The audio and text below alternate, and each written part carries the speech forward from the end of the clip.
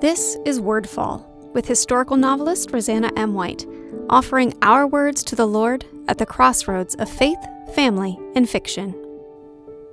Living water faith.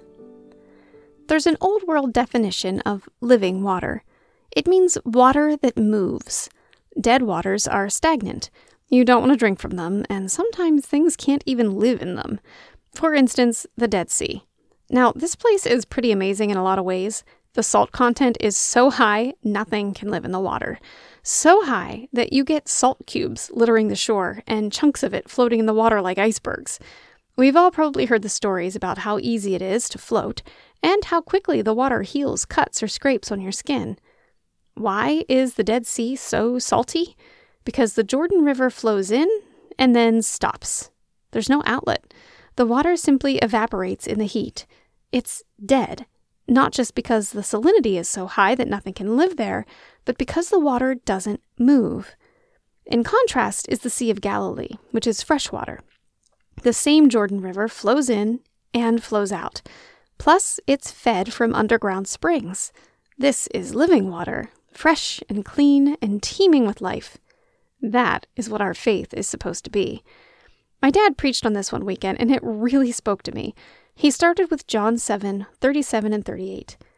On the last day, the great day of the feast, Jesus stood and cried out, saying, "If anyone thirsts, let him come to me and drink. He who believes in me, as the scripture has said, out of his heart will flow rivers of living water." Somehow, through all the times I've read this, I'd never caught that before.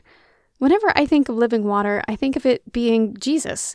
I remember the woman at the well and how the Lord promises he can give a living water that will make us thirst no more. Jesus is the living water. But then there's that part above. Out of his heart will flow rivers of living water. He comes into the hearts of those who believe in him, and then what? Out of our hearts will flow rivers of living water. Living water, moving water, fresh water. He comes in. And he needs to flow out. We need to be fed with his words and his truth and his salvation, but that can't be the end of it. We can't just hold it all in and think we're good, that we're saved, so that's all that matters. We can't stagnate. We have to move.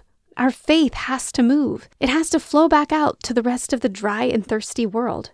In our Bible study on Wednesday nights, we had been reading in Romans. In Romans 2:16, Paul was talking about how the law is written on the hearts of men, and that God will judge them through Jesus according to my gospel. My husband, ever amazing at digging deep into the wording, asked, why does Paul call it his gospel here? Isn't it usually called Christ's gospel?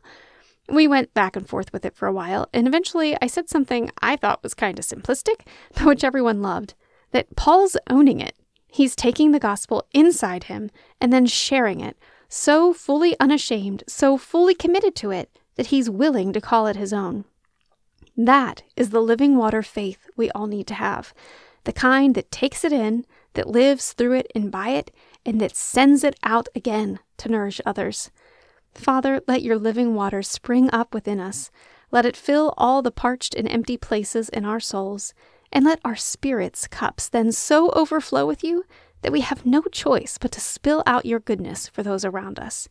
Let us be the fresh spring in a bitter world, the life among the dead. Let us be a fountain of your glory. Check out RosannaMWhite.com for information about me or my books and to subscribe to my newsletter. This episode of Wordfall is brought to you by Bookish Tees and Totes, bringing you t-shirt and tote bags for book lovers created by book lovers. Check out bookishteesandtotes.com to see our latest designs.